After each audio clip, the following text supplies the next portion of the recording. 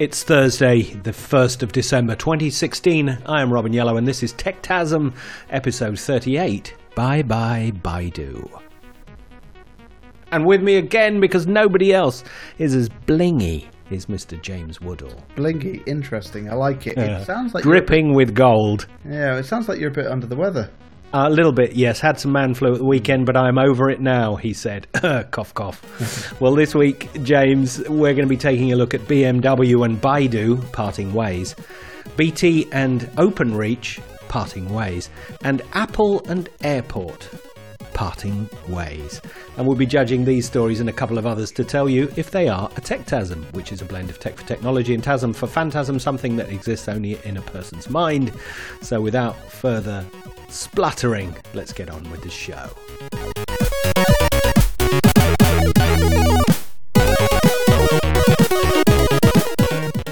BMW and Baidu have ended their 2-year self-driving partnership, citing irreconcilable differences between the two companies, according to Read Write. Now, Baidu have said that they will start to look for a new automaker to take over BMW's role as manufacturer for its self-driving system. And for now, it will use Ford's Lincoln cars in the United States and BYD, Chery and BAIC in China. Interesting there, James, that it is Baidu that have the relationship with BMW to do something for them rather than the other way round. Quite funny to hear it that way round, isn't it? Well, yeah, this is true. Interestingly enough, though, isn't Google the same?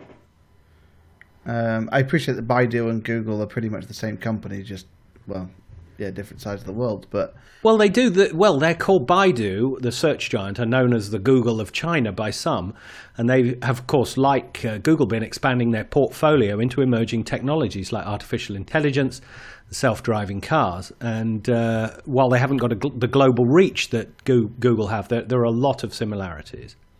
Okay, interesting. Well,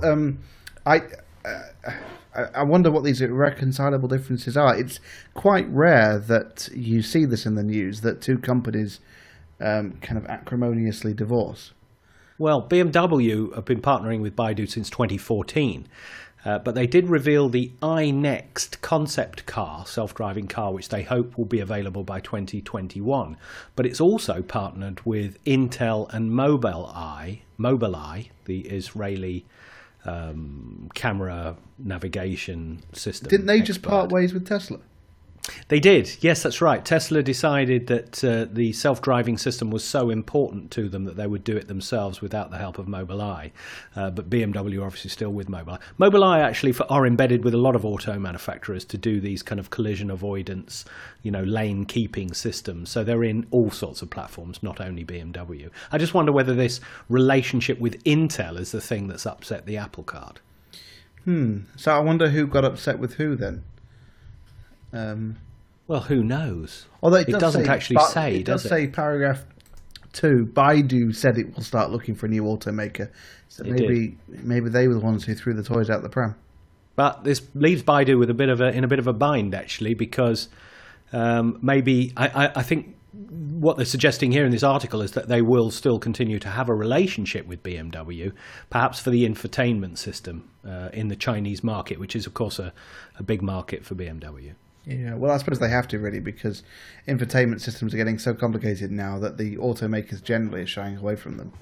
Well, I think with these self-driving cars, you're seeing a lot of these companies jumping in and out of bed with each other as they seek to create the best relationship that will deliver the best result. And BMW just want to be able to sell a good self-driving car, and Baidu and Google and other companies just want to sell a ride-sharing service or an automated service. So everybody's chasing the same goal. But it's interesting that the traditional automakers' grip on the transportation market is under some severe threat from these upstarts.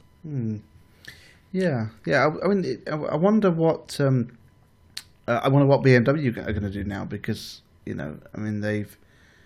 What did they use Baidu for that they now need to replace? Or well, it was the self-driving system.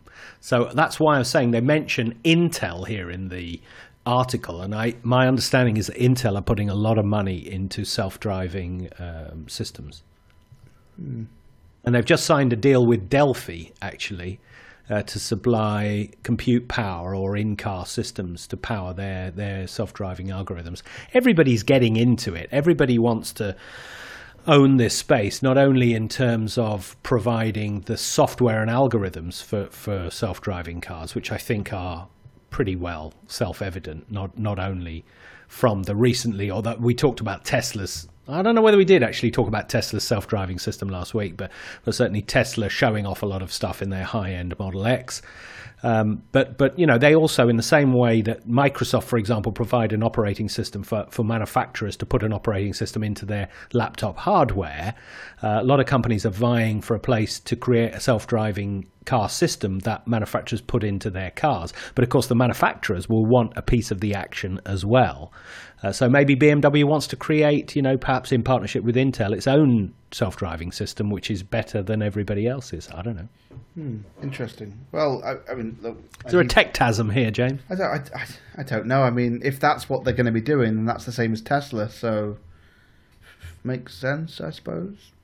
Well, yep. So no tech-tasm, just a wait and see.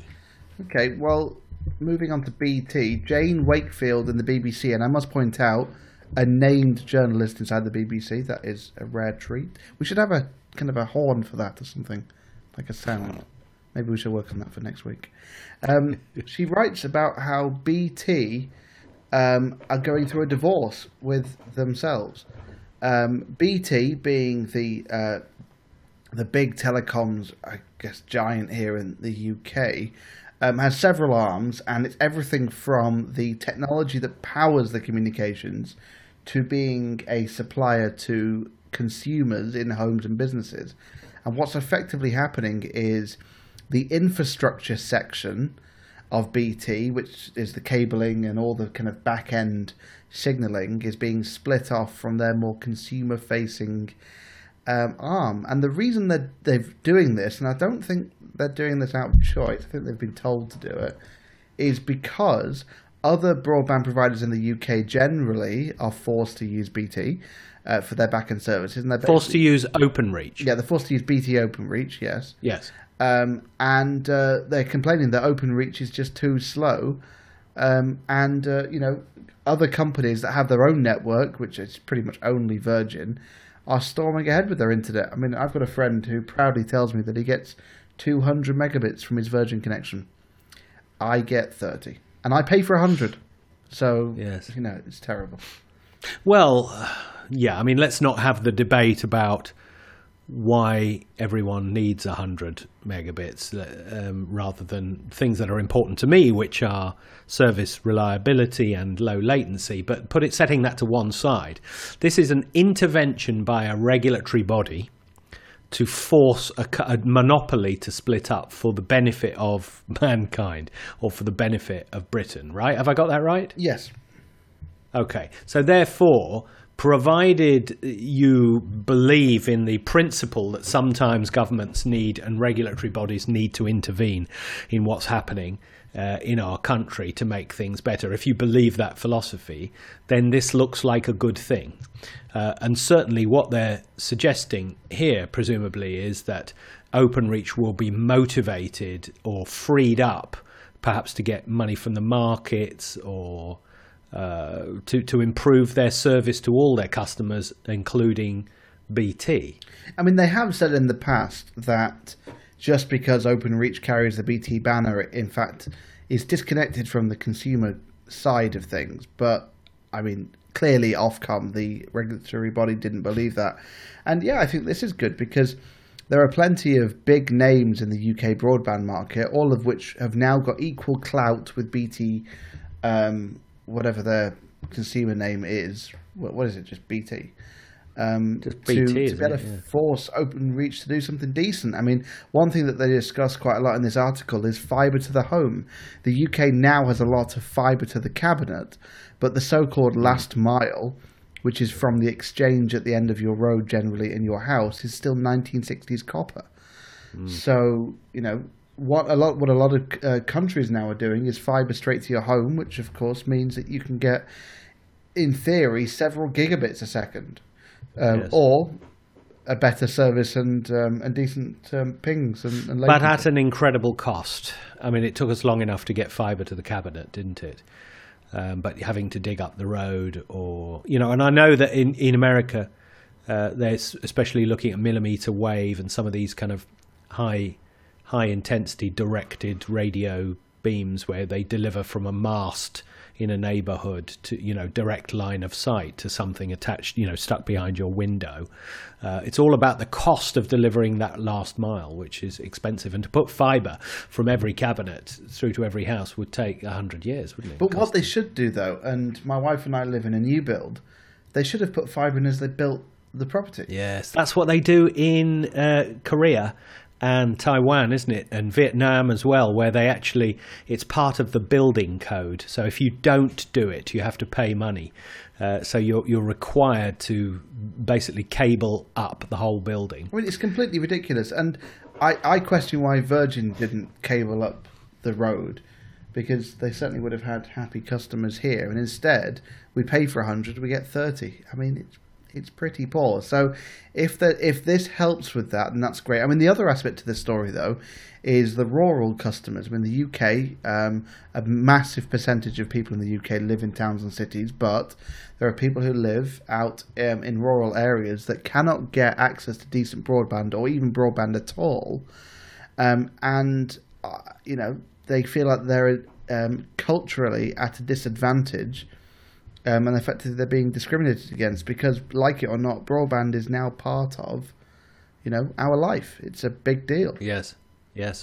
Is it a basic human right? I suppose the Openreach organisation, which very much like Centrica would be responsible for the delivery of, the cables and the infrastructure, could be controlled or funded or subsidised through either tax breaks or grants by the government to provide that rural access, without necessarily that money disappearing into the big pot that is BT, which is about end user services.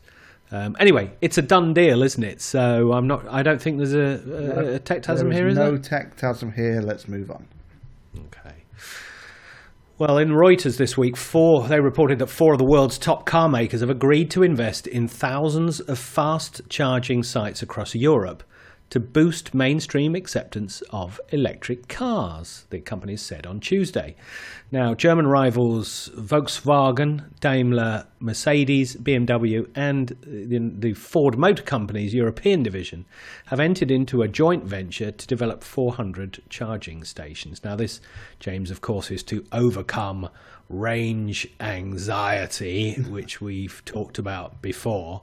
And they say that after reaching an initial goal of 400 sites along major highways in Europe, the group aims to have thousands of high-power charging points on the continent by 2020. Is there a standard for this? Well, there is. It's called the CCS device. It's like a double device. It's got the regular 7-pin charger on the top, and then connected on the bottom is a 2-pin DC high-speed charger.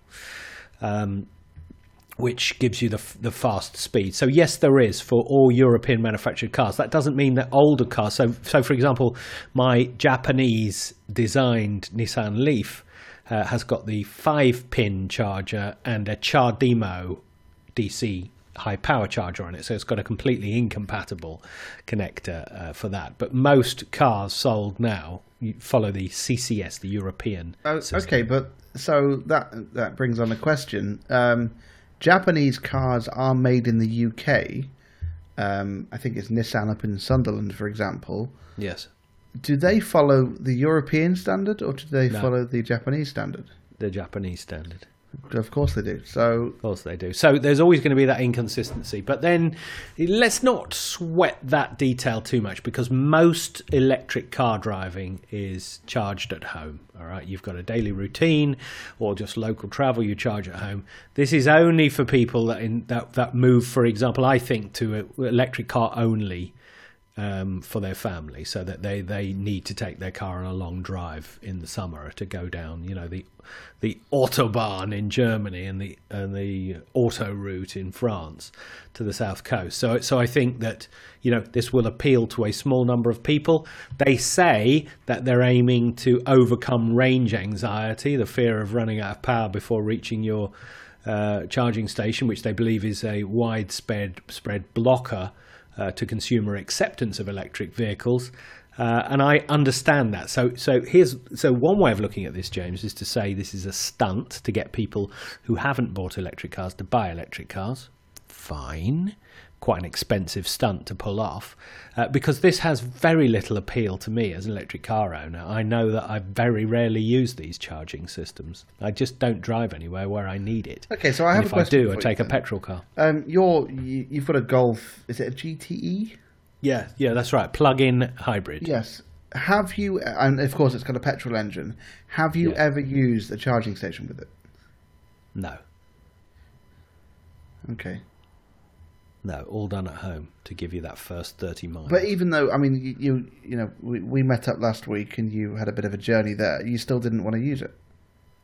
Because obviously you would have stopped off at a service station for a cheeky coffee. Yeah, true. But, so for example, if you fill up, if you use the only charging stations that are available on the motorway are from Ecotricity, and they charge £6 for 20 minutes. Okay, and what does 20 minutes get you in terms? Oh, so but it's not really worth it then, is it? I mean, no, at 20 minutes for £6 on DC fast charge could give you 70 miles, but for the slow charge, which is what I have on the Golf, it would hardly give you anything. 20 minutes would give you 10 miles. No, it gives you about 5 miles. Okay. You just couldn't get the power in because the car isn't designed to accept fast charge. So therefore, and the guy that runs Ecotricity, I forget his name, unfortunately, I should know it, was saying the fast charging network is for pure electric cars. It's not for plug-in hybrids. Okay. No tech-tasm here. There is a massive tech-tasm here, which is this really designed to overcome range anxiety, blah, blah, blah? Or is it a big stunt to sell more electric cars? Or isn't that the same thing? Yeah, it could be. Could be.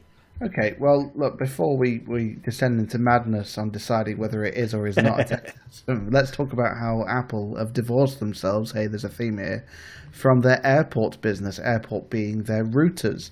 So, Apple, of course, famous for laptops, PCs, iPhones, tablets, but they do have a line of stylish routers available at $99, $199, and $299, and they call them the Airport. Have you got one? I have two. Are they any good? Well, supposedly the one that we've got has an AC aerial which uses beamforming to target you where you are to give you better signal. And there aren't many devices that support AC though, so I don't know. It's So you have got one. So you don't use the routers that come with your broadband at home? No, because the layout of our house is a bit tricky. As in most houses, the BT port is in the corner of the house. Therefore, the other corner of the house doesn't get a decent signal. So we use the Airport because they're very good at linking to each other to create a building-wide Wi-Fi signal. Oh, okay. So they're quite good at that because when they detect that another one's on the network, they share the SSID and password, and everyone's a winner. So, So are they're Wi-Fi signal boosters then? No. We've got an Ethernet from one side of the house to the other, and then there's two airports on either side of that, and they basically talk to each other. Oh, so, but we've got one of the small airports which has a nice little feature. It's got a speaker out, so from your Apple device, you can send audio to the they call it an Airport Express. So it doubles up as a wireless kind of speaker type audio device, which is interesting. What's an Airport Extreme? Yeah, so the Airport Extreme is the big one. The Airport Express is the small one. What's an Airport Time Capsule? that contains a backup drive. So if you've got Macs on the network, it's like an automatic external backup. Got it. Well, they're all gone now. Yeah, which is it's a bit of a shame because they're actually very nice to set up. Routers for a very long time were terrible with a setup experience, and these Apple ones were actually pretty nice. Well, interesting. At the time they're pulling out of the market, James, Google, of course, are moving into it with their announcement in whenever it was, November. Was it October, November? The Pixel was announced. Well, anyway, they announced a Wi-Fi access point which did exactly what you've just described. Yeah, so I don't really know what Apple are doing, to be honest, because it's not a bad piece of kit. I mean, look, and this is just a rumor, of course, because everything Apple does is a rumor until they officially announce it. I mean, if you remember, the Apple TV was deemed dead until all of a sudden they brought out the revamp. But, yeah, it's not looking good, is it? I mean, I guess the idea being Apple just want to focus on their core products, which, of course, is iPhone and iPad. They have rumored to hit peak iPad and iPhone, so maybe they want to double down on that and keep milking that particular. They must have hit peak iPhone and iPad. I mean, iPad sales are going down, and I mean, unless you buy a second one, they must have hit peak iPhone. The Chinese market is not growing for them anymore. Interesting, why are they pulling out of this business? Okay. What is their business model? What is going on here? I don't understand. Why, when their successful model of combining hardware and software together to deliver a seamless, smooth, sexy experience for people with too much money, why would they pull out of a market like this when everyone else is copying them? I don't know. It does seem a little bit strange. I think the problem, because they don't talk about anything, no one really knows what's going on. You know, other companies like Google and Microsoft, to more of an extent, will gladly talk about what's going on. Apple, because they're so locked down, everyone's just left guessing. You know, there have been rumours that the Apple Watch hasn't done particularly well, and doesn't have as good a outside opinion as, say, these routers. So why are they focusing on the watch? You know, which surely would cost more to develop than the routers, especially considering the routers themselves are doing pretty well and don't need upgrading that much. And it was at this point that we had a technical failure in the recording of your favourite podcast. So unfortunately you won't get to hear the end of that story, for which I am very apologetic. This was a Techtasm. Well, that's it for this week's Sorry Show. You can post your complaints at facebook.com/techtasm. Send us a snotty email at feedback@techtasm.com. And why don't you dial in next week to complain? We record at 2100 BST GMT on either Tuesdays, Wednesdays, Thursdays, or possibly Mondays or sometimes Fridays. This is me, plain old Robin Yellow. I've had my knighthood stripped from me. Me, James, the disappointed Woodall. Asking the question mostly, is it real or is it just a Techtasm?